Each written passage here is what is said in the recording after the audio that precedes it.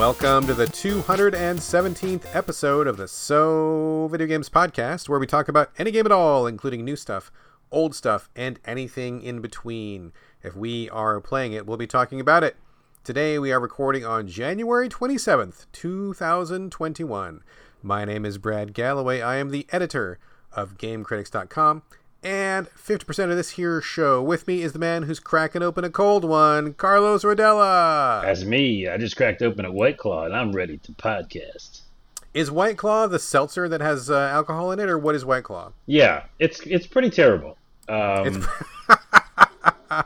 it was excellent. It was pretty cheap, and I wanted just kind of a quick little, mini buzz. I don't even know if that's going to happen, but it's flavorful. It's like having a soda. It's a black cherry soda. Oh, so there's actually flavor. It's not just like straight up seltzer then. No. That would be even grosser. All right, fair enough. Here we are, folks. We each have a drink. We are here podcasting. It's January 27th. It's Wednesday. We're getting on a new schedule, so hopefully you'll see a more regular output for the So Video Games podcast. I think we do a pretty darn good job as it is, Carlos. Wouldn't you agree? Yeah, we get out podcasts, but and we get out a lot of them, and I think we do it, regularly. But we thought, let's get even more regular. Even more regular, like a big bowl of bran flakes and a person who's over 40. We're going to get super regular. It's like Fiverr, but for podcasts. Super podcast Fiverr. We're going to try to get a show out every Friday because we're going to be recording Wednesday. Fingers crossed that's going to happen. We want to get our stuff to you, dear listeners, even more regularly than we do now. So we're going to give it a shot. Let us know your feedback. Would you like it on a different day? Does it work for you? You think it's great? Let us know what you think. Otherwise, we're going to keep plowing ahead and just do a show. You ready, Carlos? Yep. All right, cool. As we do, we're going to start with Keeping the House with Carlos. I don't have anything myself, I don't think. Carlos, you got anything you want to bring up? Well, I was just going to mention, one, I think I'm still getting the Xbox Series X because it said February 15th, and then all the other, actual parts of the bundle are in progress. But the one thing is they gave me my GameStop gift card. And they're like, you got that, so if I have that, that means the rest of them are ordered, right? Must be coming, right? Absolutely. So when are you supposed to be getting yours? It says February 15th on the doohickey. And you got the X and not the S, correct? Yeah, I wanted the best, right? Isn't that the best? It's supposed to be the best. I'm glad you brought this up because I had totally forgotten. I actually just got an X as well. I totally had slipped my mind. One of my friends, good friend Jeremiah Bratton, sent me a feverish text, a couple days ago, and he's like, "Go to Walmart right now, go Walmart right now, go!" And I jump on Walmart's site, and they had a bunch of PS5s and Xbox S's that were sold out, but on that same page there was still an X, and it was one of the ones where you couldn't just buy it; you had to do the payment plan. Oh, okay. So he's like, yeah, the bots couldn't get through the payment plan because you got to register and put in all this info. There's still some left over. So I'm like, oh shit, okay, cool. So I jumped in, and they did actually have a couple left over. So I was able to, for realsies, get an Xbox X. It's not here yet. I believe it's being shipped soon, but it's coming. And I had to do the payment plan. It was the only way I could get it. So that's fine. Zero interest, which is okay. It comes with 2 years of Xbox Live or something like that, or Game Pass or whatever the deal is. And I don't know if it comes with anything else, but whatever. Looking forward to getting that in the house soon, because as we talked about last week, I do have a PS5, and it's giving me problems, bro. I'm having problems. I know, but let me back up for a minute, because I almost did a spit take when you said you got a Series X. I literally almost spit out my White Claw. Why is that? I know it's not good, but... No. I just didn't know that that was a surprise to me. You didn't tell me until just now. Literally just now, because I had completely forgotten about it. Yeah. So that's the positive news. So, we're both getting Series X's, and we'll be able to review that for the podcast. The negative news is your many tweets about how your PS5 is bunk. Oh, dude, I am so unhappy. I was so fucking mad this morning, man. For people who don't follow me on Twitter, and if you missed last episode, I did manage to get a PS5. It arrived finally. Thank you to Gamefly for making that happen. Not like they gave it to me. I had to pay for it and everything, but that was just where I got it because they had some, amazingly. Yeah. So, got the PS5 in, hooked it up, and I think the very first day I was having disc reading problems. I put in Hitman 3, brand spanking new copy of Hitman 3, pristine disc. They don't come any cleaner than that. and it just would not read. And I'm like, what the fuck is going on with this? And I was putting it in the right way, and I was hooked up, and it was vertical, and everything should have been fine. Like, nothing wrong with it, right? Like, it's all fine. And it just wouldn't fucking read the disc, and I got super fucking mad, and I tried some other discs, and the other discs did work, but they were not games that I wanted to play, and I came back to Hitman, and finally, it started reading just randomly, right? Like, nothing was different. It just all of a sudden started working. So I'm like, okay, fine, I'm going to start the download and whatever, and I'll just get to it, right? I had some other review stuff to get to, so start the download. I haven't touched it until this morning, and I'm like, oh, I got to play that Resident Evil demo, which we're going to be talking about in a minute. And I'm like, well, I got to download some stuff, and I'm going to get this PS5 rolling. And the fucking thing wouldn't connect up through the Ethernet cable. And I'm like, what is going on? I've got in my setup. So in my house, we have a house that was built in the 40s. So it's not like, it was not designed with the internet in mind, right? So we've had to have some workarounds. And what I ended up doing was I had to put the modem in the basement because of how the house is laid out. And then I drilled a hole through the floor so that I could run a cable from the basement up straight to my game station. That way I wouldn't have cables running all through the house, right? So I got the cable and it's up there, and I have only one. So like if I'm playing Xbox, I, unplug the Ethernet, put it in the Xbox. And when I'm done with that, I want to go back to PS4. I unplug the cable, put it in the PS4. Because, there's only so much you can do in a house that's built in the 40s, right? Like, I'm not going to pay $10,000 to get the rewiring done and shit, so it's fine for now. Like, it's totally fine. Who can play 2 games at once anyway, right? It's not a big deal. So I take the PS4, I turn off the PS4. It's working fine. Internet's fine. Just had got done winning around a Fortnite with the family. That was awesome. So I know everything's fine. Plug it into the PS4 or PS5, doesn't work. And I'm like, what the fuck? I go to the settings, doesn't work. Nothing's working. Can't connect. Bunch of bullshit. And so I'm like, okay, what the hell? I switch it over to Wi-Fi, it works fine. And I'm like, okay, so it's not my router, it's not this cable, because all these things work fine. I plug it back in, doesn't work. Jump online, tons of people having the exact same problem. It will not recognize a LAN cable. So what the workaround was, you turn off the PS5, physically remove the cable, turn on the PS5, then put the cable back in after it's already on. Silly. Then it'll recognize, but the kicker is, after you turn the PS5 off and turn it back on, it goes back to not recognizing it again. Yes, it does. Okay, so what's weird about that is, and I've never told you this, because maybe, I don't know, I didn't want to admit it, because my PS5's been great so far, but every once in a while, which I don't like that it's random, the little message will pop up on PS5 that says, LAN cable connected. Even after it's already connected? Yeah, because the whole time I've been using it, and the internet's internet's dropping there. out and then coming back in. It is, I guess, but it's not telling me. Like, it's not noticeable enough, you know what I mean, for it to be like, oh, I'm like, can't play my game or do something online. But it'll just show up once in a while going like, hey, LAN cable connected. And I'm like, that must be something with what you're dealing with. Well, it's weird, man, because once I started tweeting about this, I started getting tons of messages from people who follow me on Twitter and who listen to the show. And they're like, oh, my PS5 is fucking buggy as fuck, too. I talked to multiple people who were on their 3rd and 4th console that after being replaced by Sony, in their repairs department.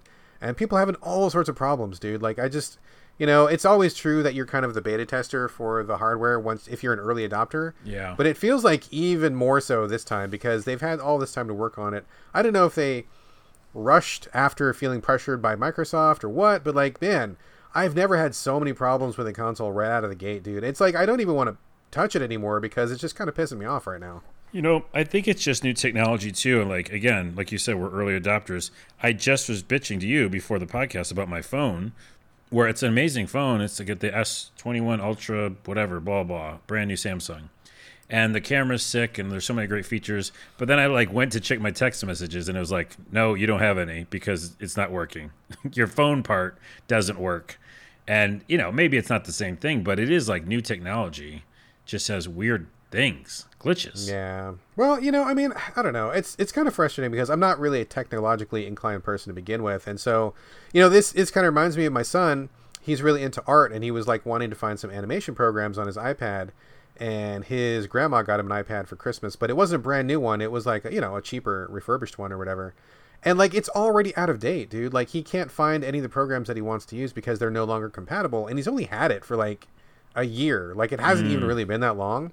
And it just makes me think, like, with all the problems and how tough it is to get technology in general to work, and what black magic it is that this stuff works anyway. We take little bits of rocks and melt them down and squish them together, and it all thinks and it does these magical things with graphics. I mean, it's amazing it even works in the first place, right? Yeah. Like, maybe we should just slow down a little bit and not keep advancing if we can't turn out stuff that fucking works. Yeah, I know. It's a double-edged sword too, because I love the forward progress, but then also we have to play catch up sometimes. So, anywho, I'm sad about your PS5, but hopefully things are okay. And the LAN issue is just an issue that's like a software fix, you know. I mean, it's got to be because nothing is wrong with the rest of it, right? So it's got to be a software fuck up and whatever. I mean, I don't know. It's just like I don't know what to say, and I'm just gonna leave my PS5 for a while. Hopefully they're working on it, patching it. I'm clearly not alone with this problem, and there's lots of other problems. So I'm content with my Switch and my PS4. I'm gonna have the Xbox X coming in soon. Hopefully that's gonna work fine. I'm just gonna ride it out, dude. Because if I focus on the PS5, I'm just gonna get ragey, and I don't really need to be ragey right now. Wait, so you're actually gonna just let it hang? You're just gonna I'm just gonna let leave it chill? I'm just gonna fucking leave it. Yeah, I'm gonna let it chill. Wow. So we can't talk about like PS5 games together on the podcast for a little bit. I ain't playing. We can talk about one, which we're about to talk about, but other than that, I'm just gonna leave it for a while because it's just pissing me off too much. Well, let's talk about the one that we can talk about. All right. Any other housekeeping, or shall we move on? No, let's move on. Let's move on to the Resident Evil 8, although people are calling it just Village, or, but the VILL makes an 8, so everybody knows what's going down. The new, whatever you want to call it, Resident Evil just dropped it's not even really a demo. They said it was kind of a visual showcase, whatever that means. I played through it this morning. You played through it as well. Carlos, why don't you take us through the Maiden demo? I don't know if I'm the best person to take us through it. First, there's two things. One, I have like a history of not enjoying the Resident Evil series, even though I know a lot of our fans and also a friend of the show, Steve Haskey, probably listening, loves it, and a lot of people love it. But I have a lot of vitriol and a lot of frustration with this demo. I'm not sure if I'm the best person to lead us. Okay, so let's pause. Tell us about your history, because I did not know that. I mean, I'm about 50-50 on Resident Evil. Sometimes I love it, sometimes I hate it. So I'm not like a super fan. But what is your background? Well, I'll give you the background, and then I will give you like the listeners just a general idea of what it is. And I didn't finish it, in quotes. I don't know what the ending part is. Oh, the demo, you mean? Yeah. But I got, I did a lot, and I saw what I needed to see. Essentially, by the way, the demo is kind of like a PT. So it's a visual trailer in a way, extended trailer, right? Like there's no combat, but you're just kind of like walking around. Exactly.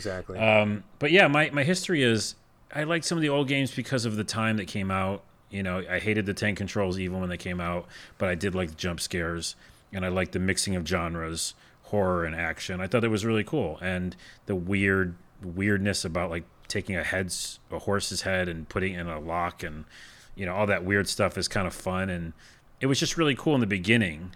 And then I got bored with it. I didn't want to have another eagle's face that I had to find and put together with another thing to get out of the door. The puzzles are a bit much, that is for sure. Yeah, and again, some people love them, but I got bored with that, and then I also got frustrated with the it's such a weird world they build, which again, lots of people love. But like in Resident Evil 7, it's like, oh, I got maimed, I got my hand cut off. Spoiler, this is into the beginning of the game. And they torture you. Oh, I hate torture. And then, oh, you died, but no, you really didn't die. Oh, wait, you killed the people that you're fighting. Oh, no, they're back. So, like, nothing's permanent. It's all like a roller coaster, and it feels like you're going on a haunted house ride. And then you can't ever leave it, and you don't get better. And I hate games that I don't get better in, because everybody listening, every time I talk on the podcast, I love leveling up and, progressing a character. So this game is just always like, and similar to other horror games where you go, oh, I have no choice but to just go through this thing, and I'll never really get better at it, and I'll just hope that I survive. And that's why I get frustrated with it. And then 7 was like, I told Steve that I'd go back to 7 and try it again with fresh eyes, and I still was frustrated. I was still, So that's where I come from. So that's fair. It sounds like maybe you're not the perfect candidate for like horror or survival horror, because that flat arc you're describing of not really like leveling up and like, you know, becoming super powered. I mean, I think developers work really hard to keep you on the edge of dying all the time because that's what makes the tension in a game like that. I'm not a huge fan of that either, so I kind of feel you on that. I'm not a big fan of horror games in general, and you know, I'm a famous scaredy cat, so I don't dip into these things very often. I got to be real motivated to play a horror game, and I usually have my wife sit next to me. Right, but let me clarify. Let me clarify though, real quick, because I definitely can get into a good horror game, and that level playing field, like I'll deal with. The thing with Resident Evil is it does a lot of like, well, again, needless torturing, and I don't know why you have to do that kind of stuff, but I'm sure the recent ones are for sure gross. The recent ones, yeah, they try to. The new one, 8 or Village, will probably stab you a bunch of times, and you'll be like, oh no, but I'm not really dead. And what I'm saying is that part I don't like. I don't like it's not even that there's no consequences. It's like there's no consequences for anything. Like it's all of a dream. And I don't know, I feel like even in some other horror games, I feel like there's more of a progress or a progression. And I don't know. Maybe I'm talking in circles. I just don't. Yeah, I'm not the person for it. But what did you think? And let's talk about the demo instead. All right, well, cool. Let's talk about the demo. So with neither one of us being like Resident Evil super fans, I mean, I think that's fair. We got our cards out on the table here. So this is the only thing I've played on my PS5 so far.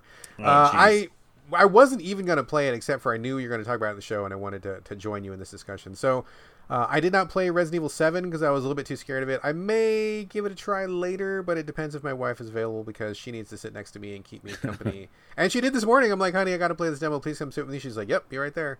And she came to sit with me and kept me company. That was really great. Love my wife. She's the best. So it's first person, just like 7, and you start in a dungeon. You don't really know who you are. You find some documents which kind of vaguely explain who you are and what's going down. It's just pretty loose. You go through this really gross dungeon. You got to find your way out of the cell and, make your way through a couple of rooms. You get upstairs to where there's this really, really fancy mansion, which is above the dungeon. And you're trying to get out, and in true Resident Evil fashion, you got to find some doodads before you can make your way out. There's a couple of locked doors, and very near the end of the demo, you meet people that you really don't want to be hanging out with. Did you make it that far, Carlos? No, but I've seen like videos of it, and is it the buxom lady I was telling you that you might enjoy? First, I mean, yes, but before that, you do meet it's like a vampire woman, but she's also surrounded by bugs or something, and she bites you, and you can't attack. You have no weapons. You have no action other than to like look at items. So you start to run. And by that point of the demo, I already knew where I was supposed to go. There was only like one place left to go. So I start running there. And that vampire lady kept biting me. And I was like, dude, you better back off and get the fuck off me. Because I do not like getting bit by this. You get through the very end. And that's when the really tall lady with the enormous chest shows up and slices you to death with her razor fingernails. See? And then, yeah.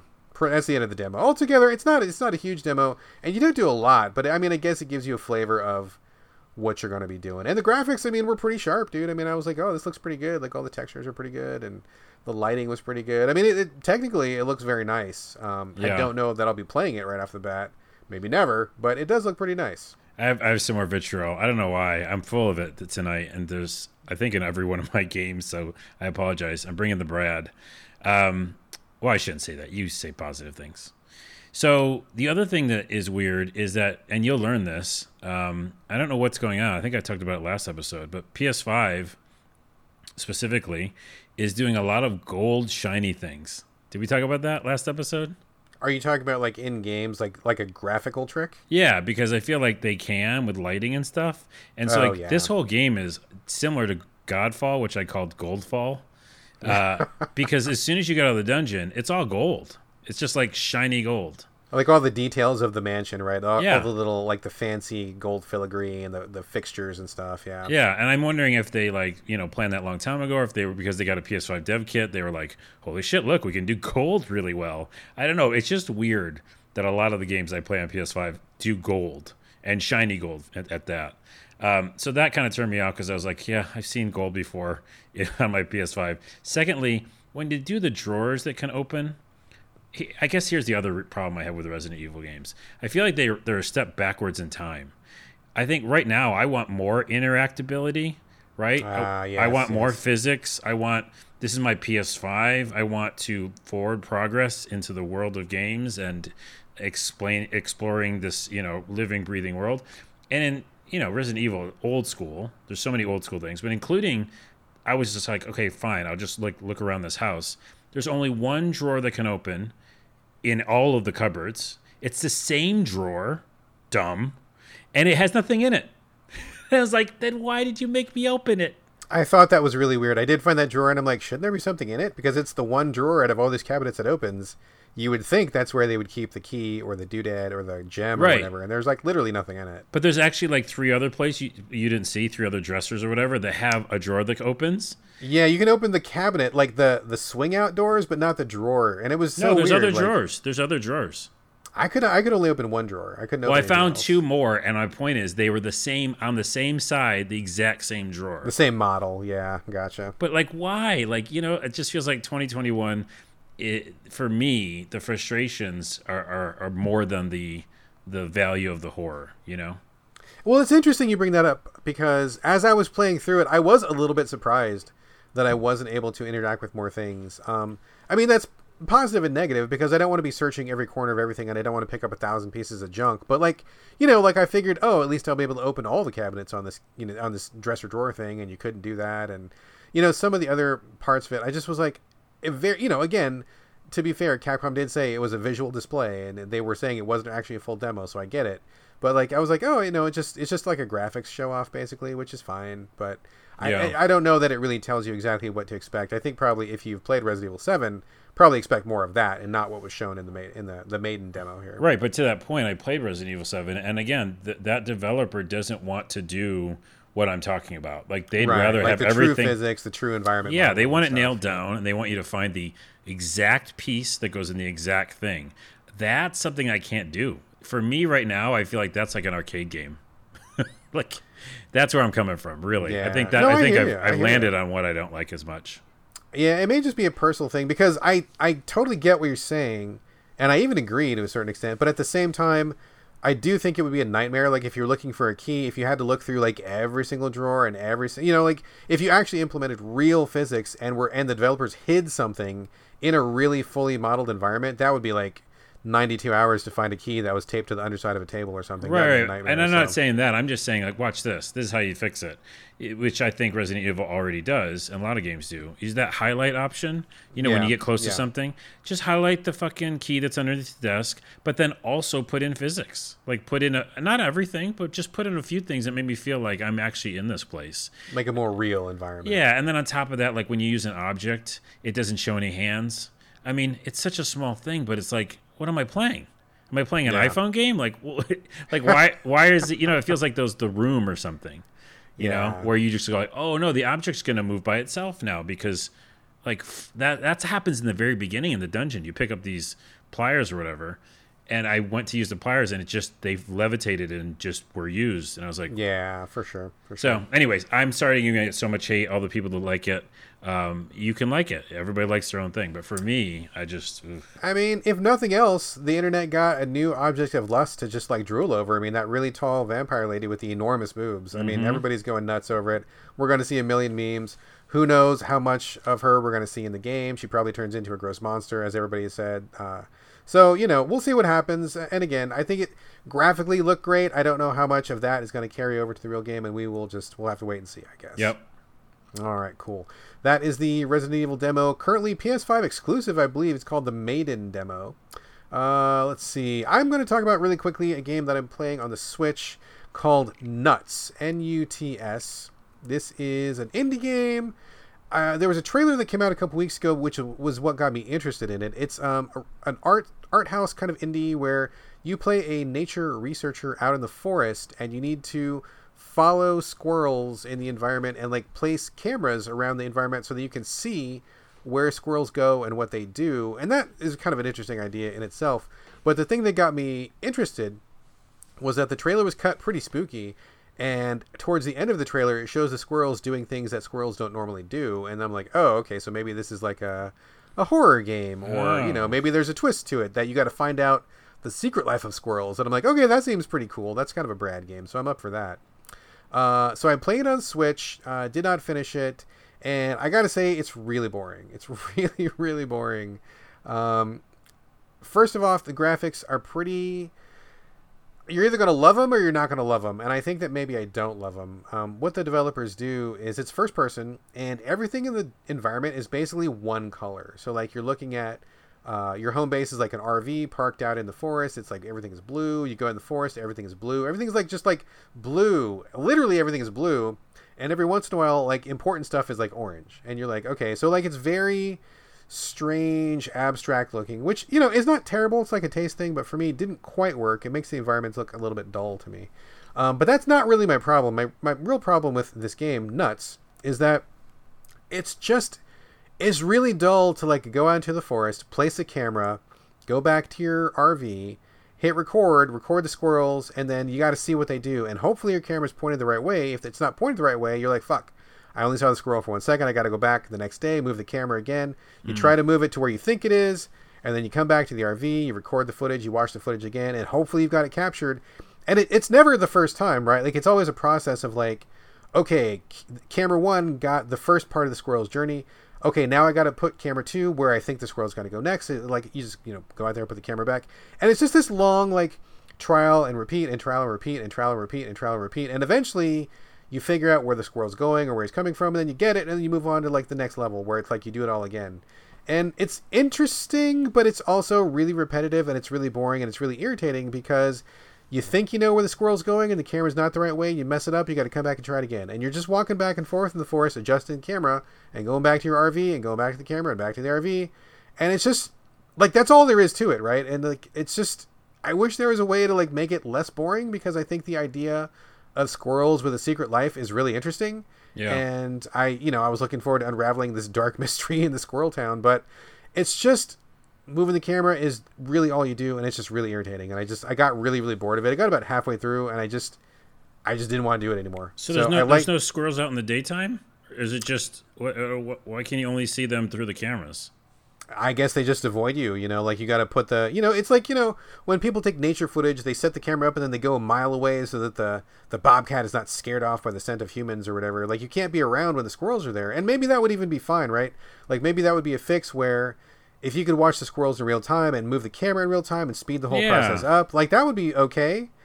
But it's just like, oh my god, like running back to the fucking RV, and then the camera's in the wrong place again. I got to go back to the camera. Yeah, still not in the right place. Like, oh man, it's like breaking logic, you know? Because when you told me the whole setup, I was like, I liked it, and I remember seeing it actually in the store. And yeah, the colors are all like monochrome, so it's like all one same color. So that kind of threw me off. But yeah, the idea of a secret squirrel life, I'm in. Sign me up. But it breaks logic when you say like you can only see them through the cameras later, because squirrels walk around in the daytime.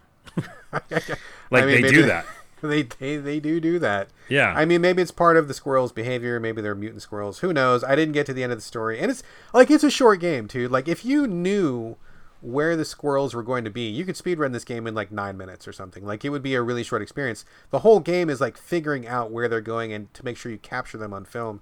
I mean, it's a cool idea. I love the idea, dude. I love this idea.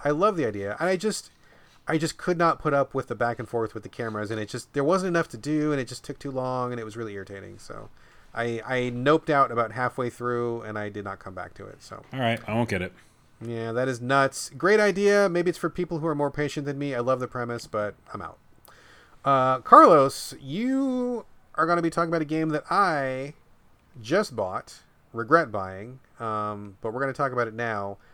Balancealot, or as I said, Balancealot. Either way, I don't know which way is correct. Yeah, I'm playing it on Switch. Where did you play it? Oh, I played it on the PS4 because I was just like hungry for new games. Yeah, I get you. So why don't you fill us in on Balancealot, I guess. That is actually a good way to say it. Balancealot. Yeah, they work, both of them. Either way, I don't know what the true pronunciation is. It's just one of those games like struggling where I was like, okay, it's a hard to control game. We just talked about one on the last episode, but I want to give one a shot and I want to get good at one. You know, because I keep feeling like I fail at these games, and I'm like, is it me? Like, am I really that bad with coordination? Well, again, I have more vitriol to give. Is that how you say it? Vitriol to deliver? Vitriol, yeah, sure. Because it's just so frustrating, because this is a funny little like pastel 2D cartoon drawing style. You move left to right, and you are balancing on a unicycle, and you're a little, I don't know, prince or something.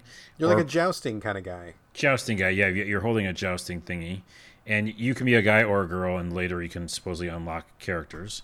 And then you just go from left to right, and you've got to like go over obstacles and fight monsters, and it's pretty straightforward. And again, the presentation's really cool looking, and I thought that later on there might be some funny story bits. It feels like that Monty Python Holy Grail style art, really cartoony. It's got like the medieval illuminated page kind of art. Like if you found a really old book in a monastery, it would look like that. Yeah, so that was really cool. I'm like, okay, I will get at one of these, and I'll go back and I'll report to Brad that I can also play games like Struggling. I can't. I fucking can't. I fucking can't. And fuck these games and fuck these games. No, seriously, here's the deal. You have to balance with the analog stick left and right, or you'll fall down. And as soon as you fall down, you die because of reasons. That's what happens when you fall on the ground. You die. They have to do that. That's their whole hook. But then you can also jump, and you can also attack because there's monsters. But of course, all of this is very difficult because you're just trying to stay upright.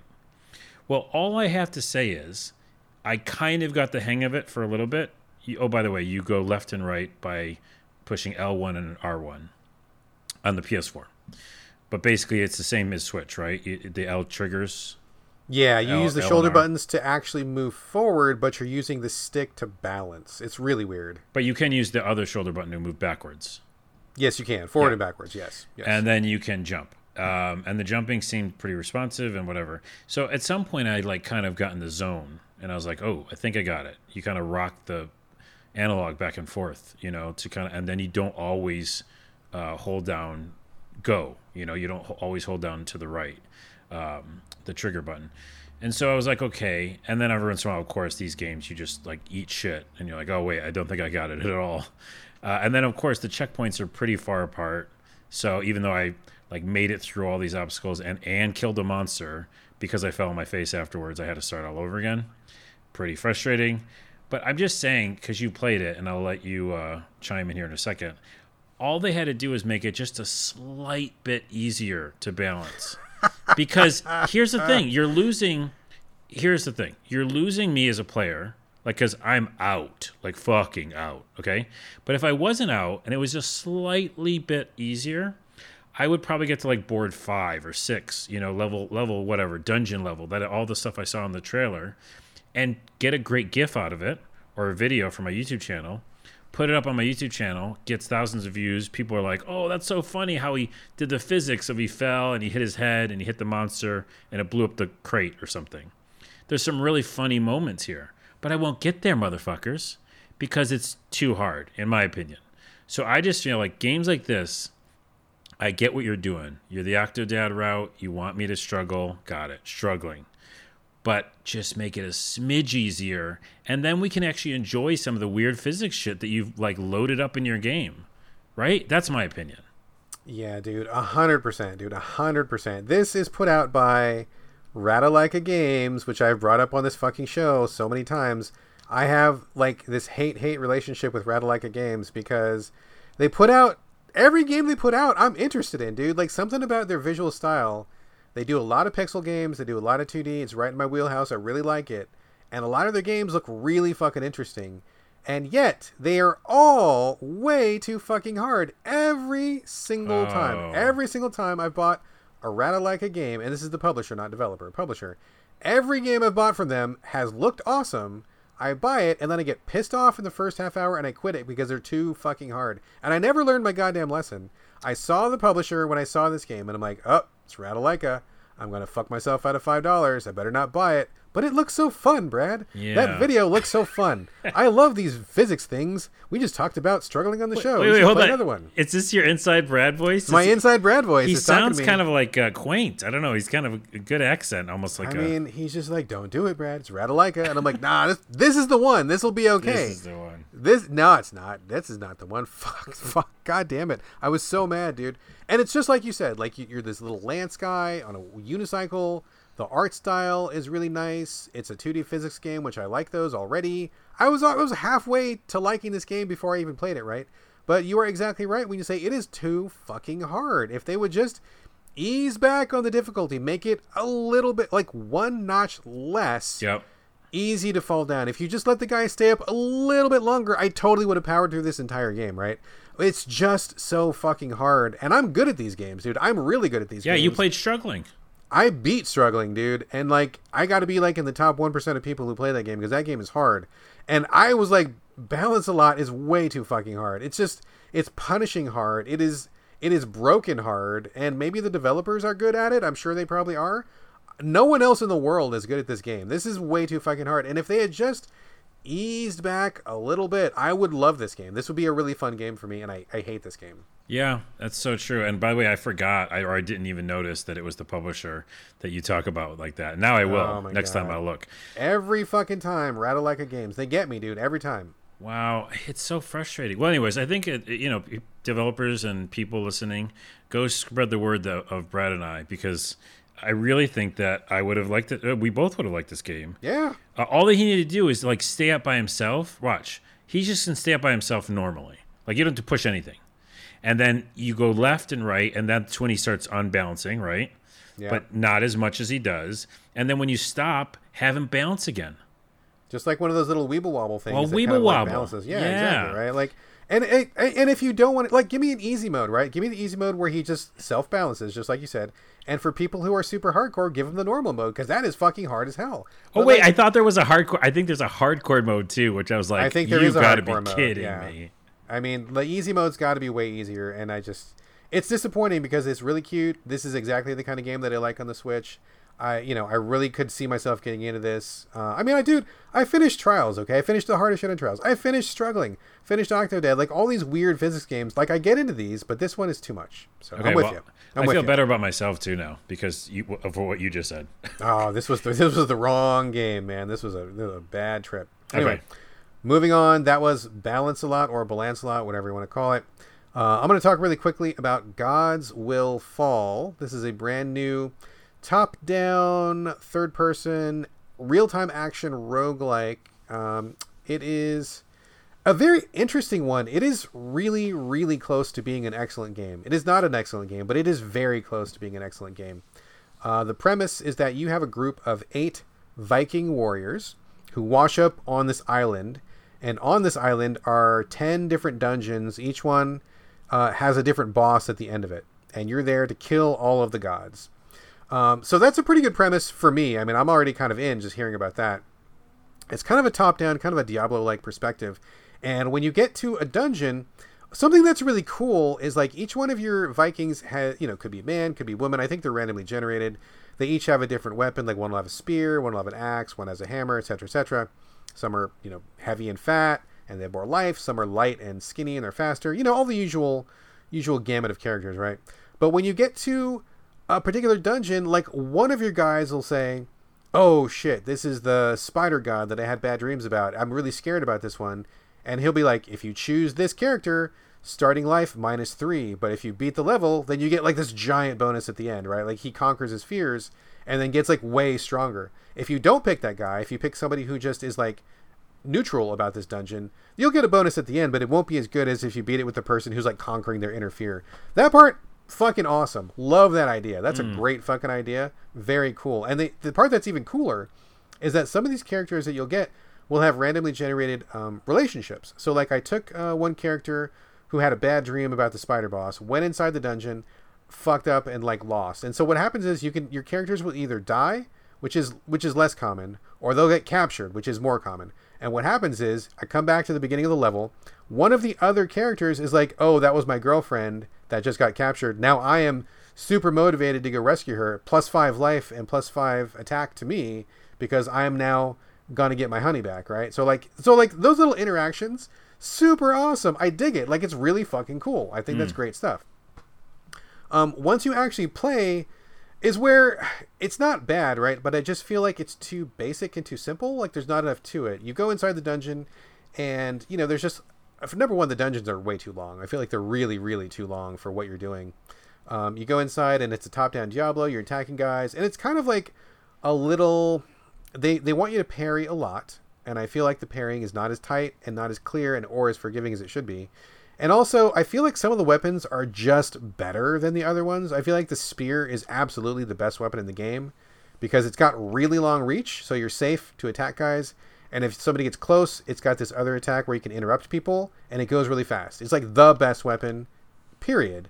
So if you've got somebody with a hammer, that's the worst weapon. You've got somebody with a sword, that's like in the middle. Got somebody in the axe, that's not so good.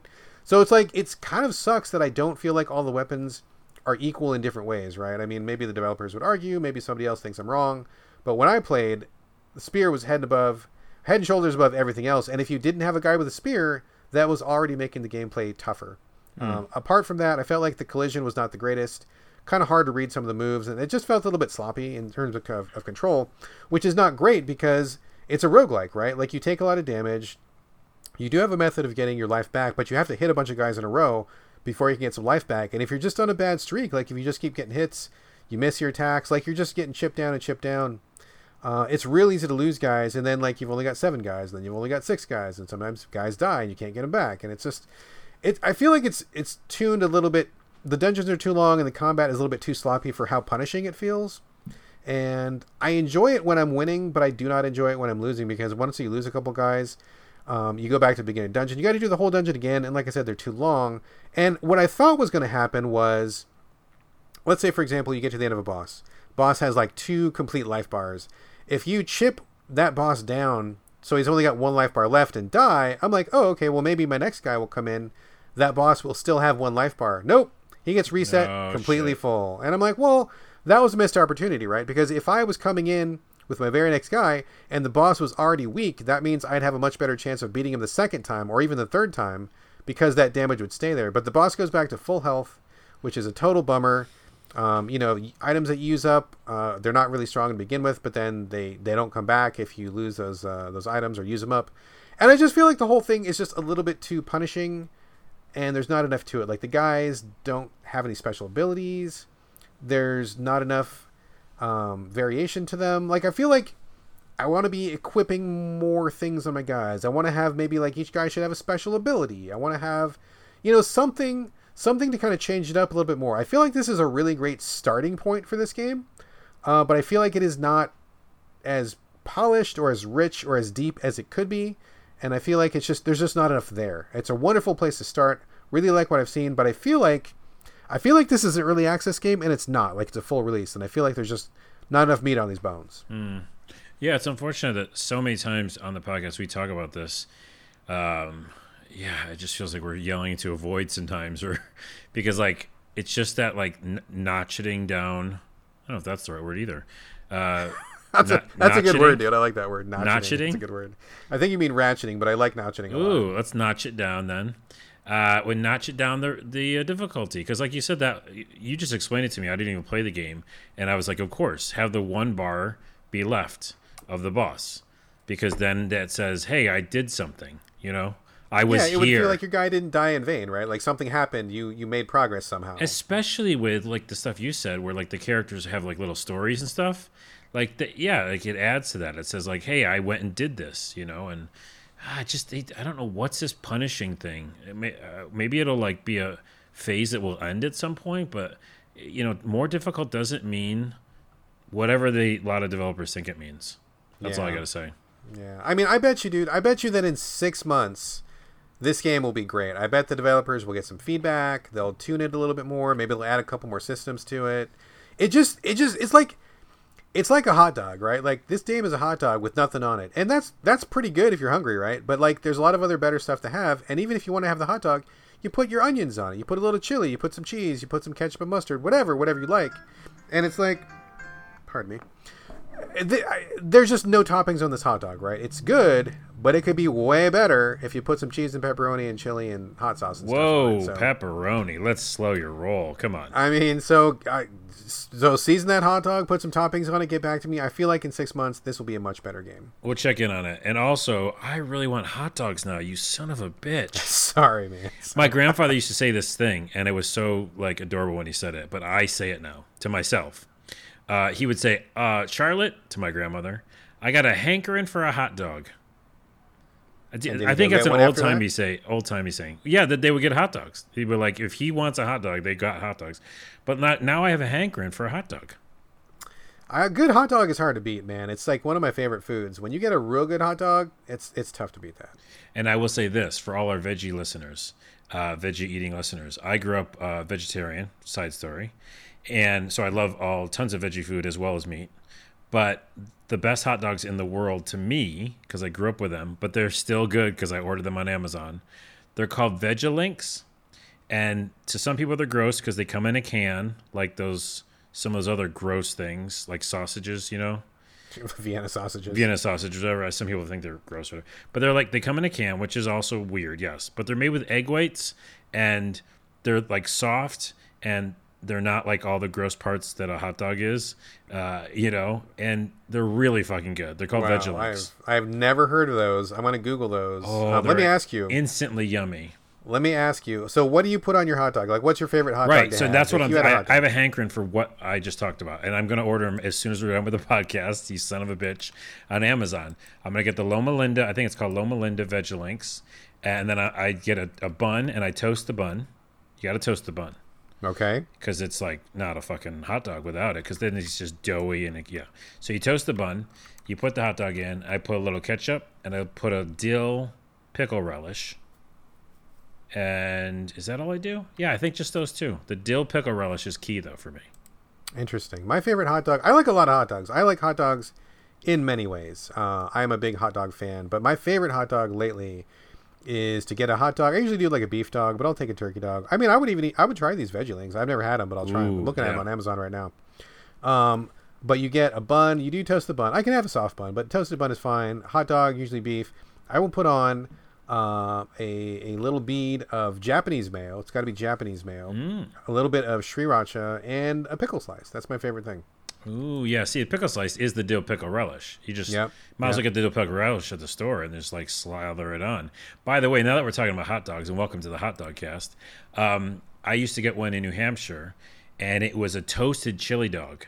And again, they toasted the bun. I think that's where I learned about the toasted buns, because before then I just had regular old sloppy buns. Sure, which is sure.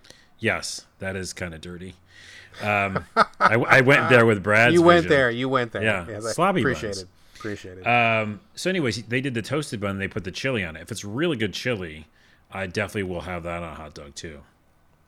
Chili dog is hard to beat, man. In fact, hot dogs in general are hard to beat, and when you get like those really hot crisp French fries right out of the fryer and stuff, man.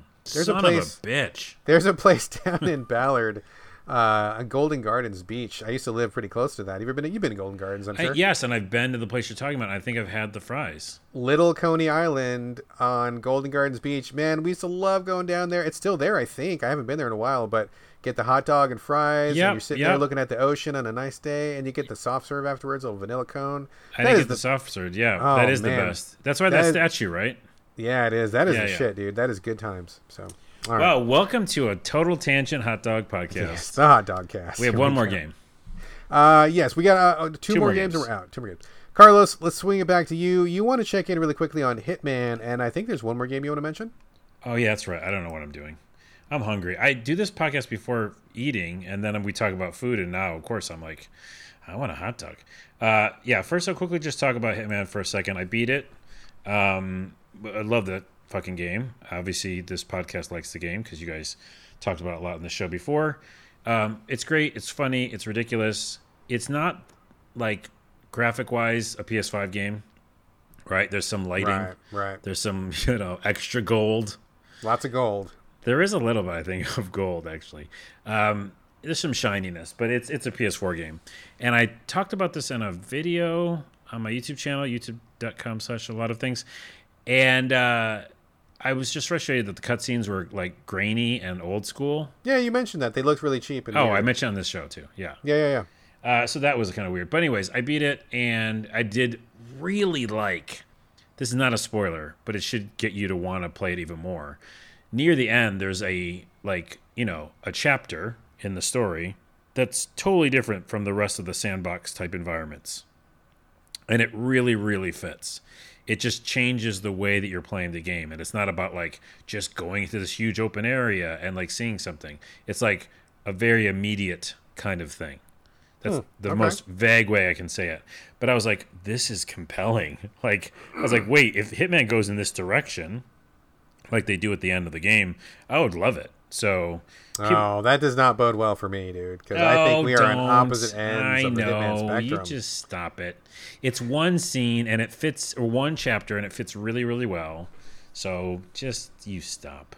We'll see. We'll see. So I loved it a lot. I liked it a lot more than I thought I would, actually. Like, I'm surprised how much I enjoyed Hitman 3. And I will say this as a final piece. I found out because when you go into the store, they like say, hey, do you want all these other things because now that you have Hitman 3? And as I was looking at the things that were on offer, one said, coming soon, Hitman Absolution and Blood Money Remaster.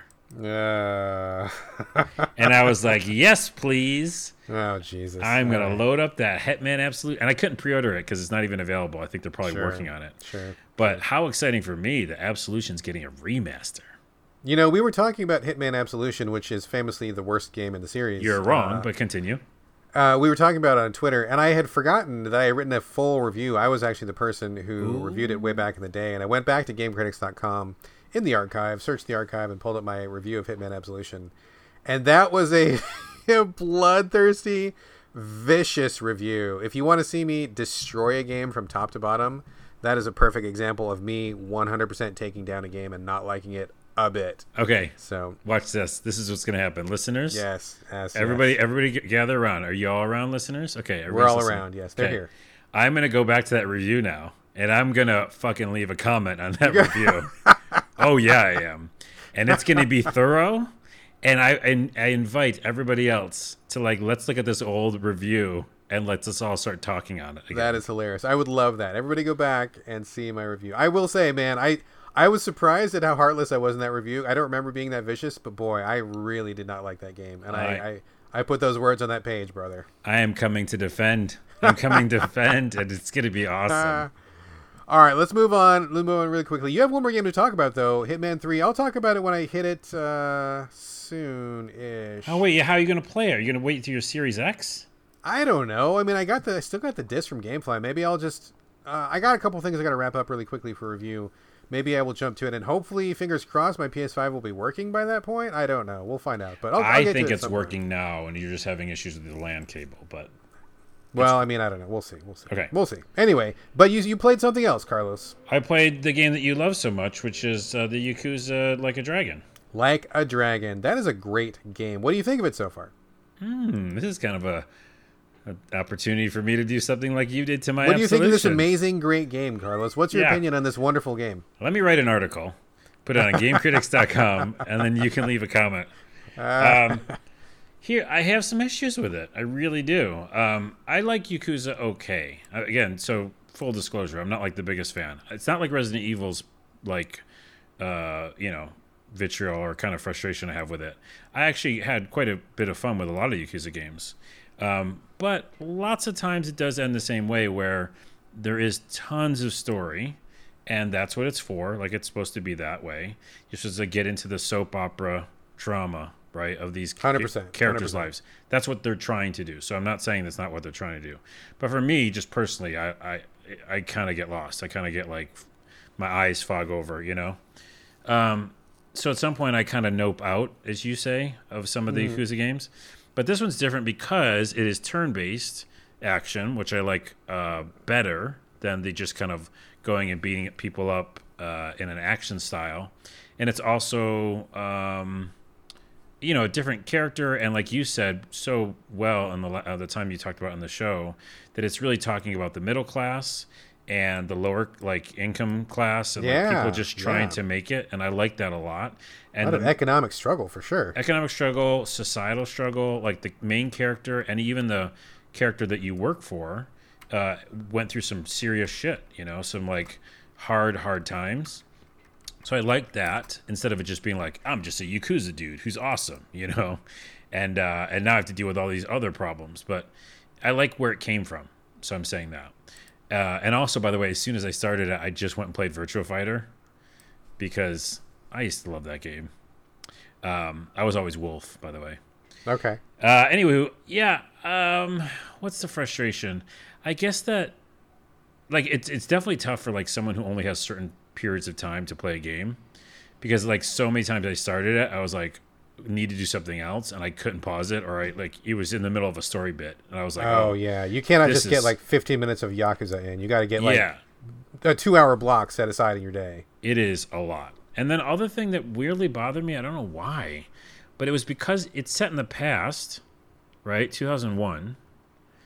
And there's a spoiler where like it jumps to the future. I'm not sure, but for me, it looks like it was set in the past.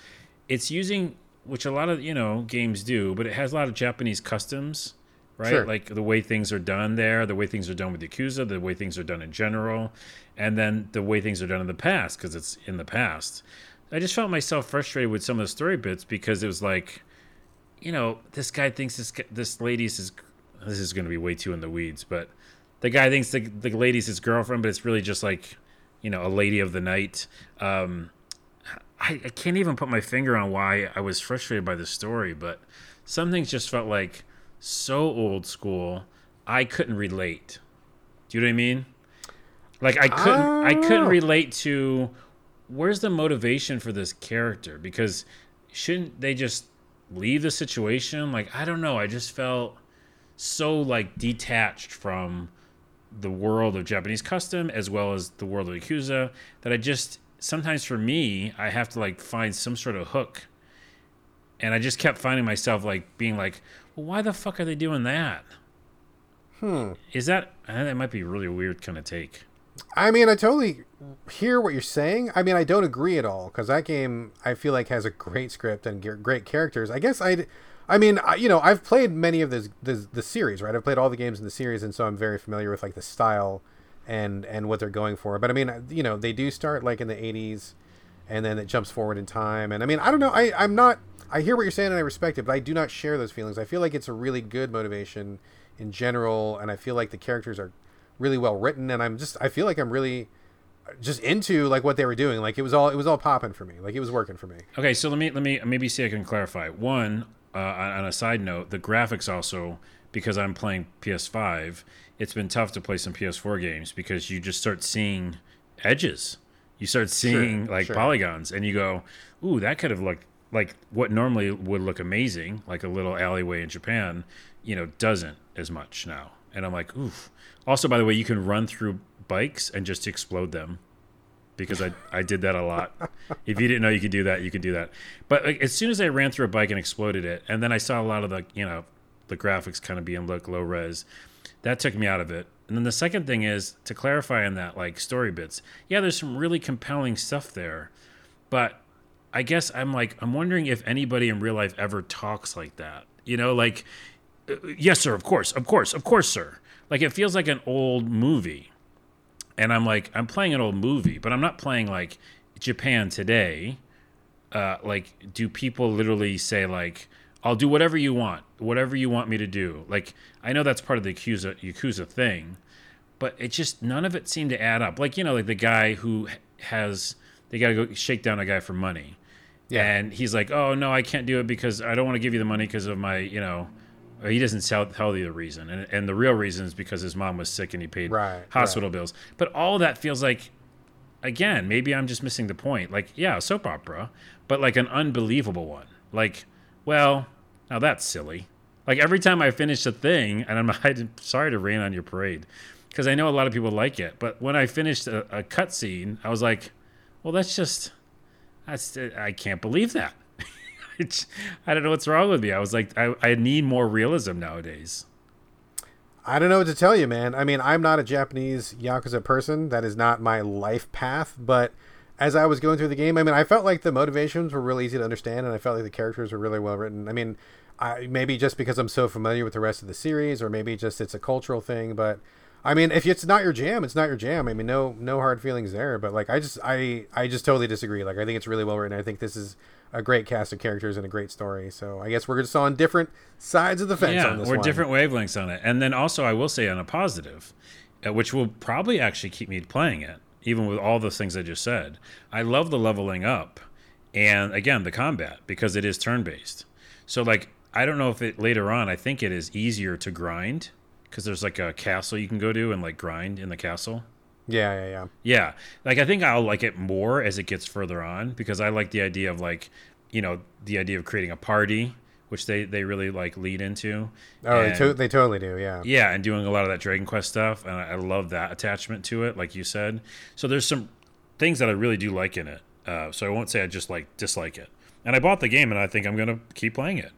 But for me, yeah, some of the story stuff for some reason took me out of it. Interesting. All right. Yeah. Different strokes for different folks, I guess. Different strokes. There we go. One more final game to talk about, then we're out of here. I got to talk about really quickly Disjunction, which is not out yet, and it's actually still under embargo, but it will be open for discussion by the time this podcast Will hits it? the road. When is it? When is it released? Because I'm actually tomorrow. Oh, so now I'm really excited to see what you say, and I'm afraid it's some bad news. No, it's great. I love it. I think. Okay, good. I've been waiting for this, and I'm excited that it's coming out soon. So let me pop that tension balloon right off the bat. I think Disjunction is great. I like it a lot. This is a cyberpunk game in the future. It is a 2D pixel art game, indie game. It's played again from kind of a top-down perspective, sort of. You start out the game with a private detective who is augmented in certain ways, and there's like something going on in the city, like trouble's happening in the city. Someone hires you to find out what's going down. I'm not going to really talk about the story. I'm pretty early in the story, and it's not really that important anyway. I mean, it is important, but not for the purposes of this podcast. So you start off as a detective, and you go into like an area, and I think that what they've shown so far is really great. You take your character, and he has all sorts of different abilities. He can throw a smoke bomb. He's got like a stun baton. He can shoot a taser dart. He can heal himself. So these are all like his little augments, right? And you go through the level, and it's kind of like an old school Metal Gear, not like Metal Gear Solid-ish, right? Where you can see the vision cones of enemies. You're dodging around where they're looking, trying to get them from behind. There's also guns if you want to just shoot people, but there are ramifications. Like, and the person who sends you on this mission is very clearly like, don't kill anybody because we don't want anybody to get hurt. We just want this information. But you can kill people. You can kill everybody if you want to, or you can just sneak through and be a ghost and go unseen and avoid people, knock people out peacefully. So you just go through, and the action from moment to moment is really, really good. I feel like the controls are really tight. I feel like it's really responsive. You can look around. It's really clear to see where you can hide and where you can't hide. It's easy to see where the enemies are, so I feel like that's good. You play a little bit, and then you switch to another character. There are ultimately, I believe, 3 different characters, and each one has different abilities. The second one is kind of like this big guy who's like a fighter. He's got like a robot arm. He's got a robot jaw. He's got different powers. Like, he cannot heal himself, but he's got a little bit more shielding. He's got like a rush that he can like jump into a fight really quickly and like knock people out. So they play differently. Like, the second guy is definitely more aggressive for me anyway than the first guy was. And I haven't gotten to the third person yet. But the moment-to-moment stealth gameplay, really good. I like creeping around the levels. I think it feels real good. There's not too much stuff to manage. I feel like there's just enough to make it interesting, where you have energy meter, you got a life meter, and between levels, if you find the upgrades that are hidden in each level, you get to upgrade your stuff. And so you have to pick a path, right? Every upgrade you have has 2 choices, whether it's like uses less energy, or the effects last longer, or you run a little bit faster, or you have a little bit more health. And you got to pick, so you can kind of customize your guy as you go, which I think is just deep enough, but not too deep. There's not a whole lot to manage, but there's a pleasant amount to manage.